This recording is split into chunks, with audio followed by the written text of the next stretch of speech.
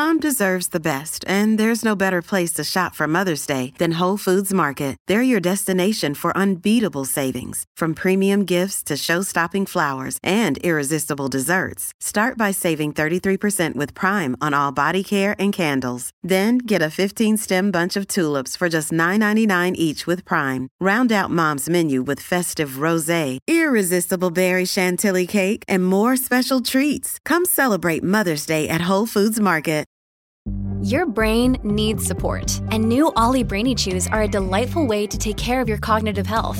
Made with scientifically backed ingredients like Thai ginger, L-theanine, and caffeine, Brainy Chews support healthy brain function and help you find your focus, stay chill, or get energized. Be kind to your mind and get these nootropic chews at ollie.com. That's OLLY.com. These statements have not been evaluated by the Food and Drug Administration. This product is not intended to diagnose, treat, cure, or prevent any disease. Thanks, Vanessa. Let's get back to these text messages. Plenty around the Gabba issue and a broader issue and discussion around the Olympics, which I think is further down the track, but there is a pressing situation here, and you have your thoughts on it. Sharky T lives in Brisbane, says the whole running of the Olympic Games is way too expensive. Cancel the event.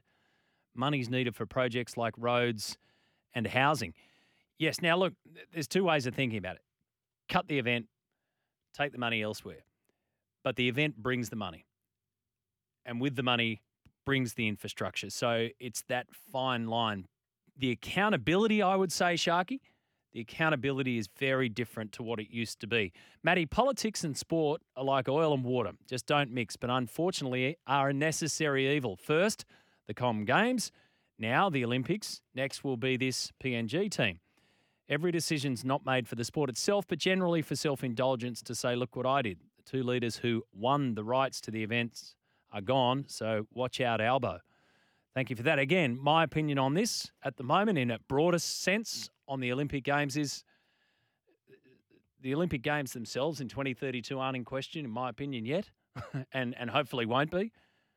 But there's a big question about the who, what, why, where, and how much. Real big questions. There was a talk a while back, says our listener here, Gary, about holding the Olympics in Greece, where countries chip in with money. Maybe they should look into it more, keep the cost down. If not Greece, maybe somewhere else.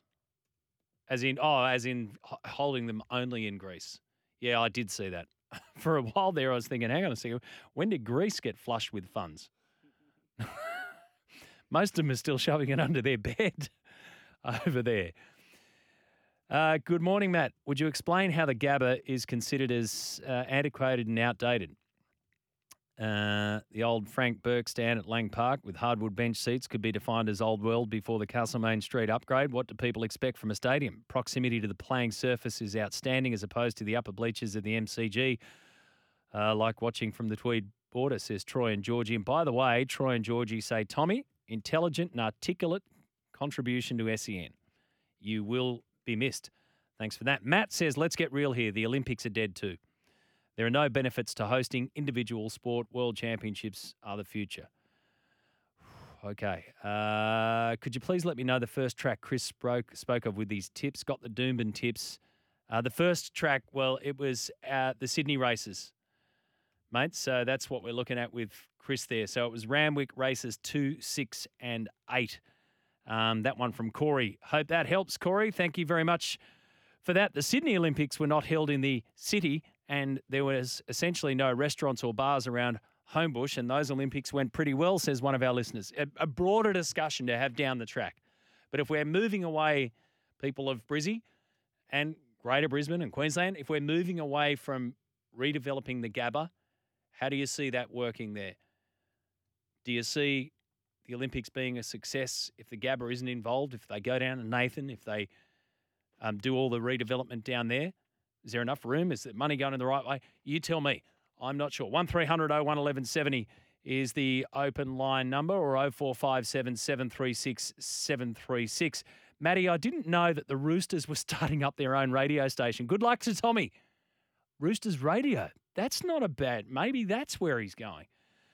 Good luck to Tommy. Both of you make a good team. Pleasure listening to you driving the bus, and my predictions for the answers coming. So that was a little bit earlier with our quiz. But yeah, Good luck to Tommy. Why is Jack Whiten going to the US? Isn't he suspended? Good point. Very good point, says Nick. I guess they want to take him. Won't be playing, but I guess they want to take him. On Tommy, might be a nice fellow, but all Souths fans have a parting gesture. He wants to say goodbye, basically, Tommy. That's what he's going to do. Now, here's what we're going to do in the last half hour of the program. We can open up, if you'd like to say anything to Tommy, face-to-face, so to speak, down the line, do so. 1300 01 1170. But his parting gift for us will be his fearless 2024 Rugby League predictions. The lot. Who wins? Wooden Spoon, Dally M, the lot. We'll give him some time, we'll give him some space, and we'll do that soon.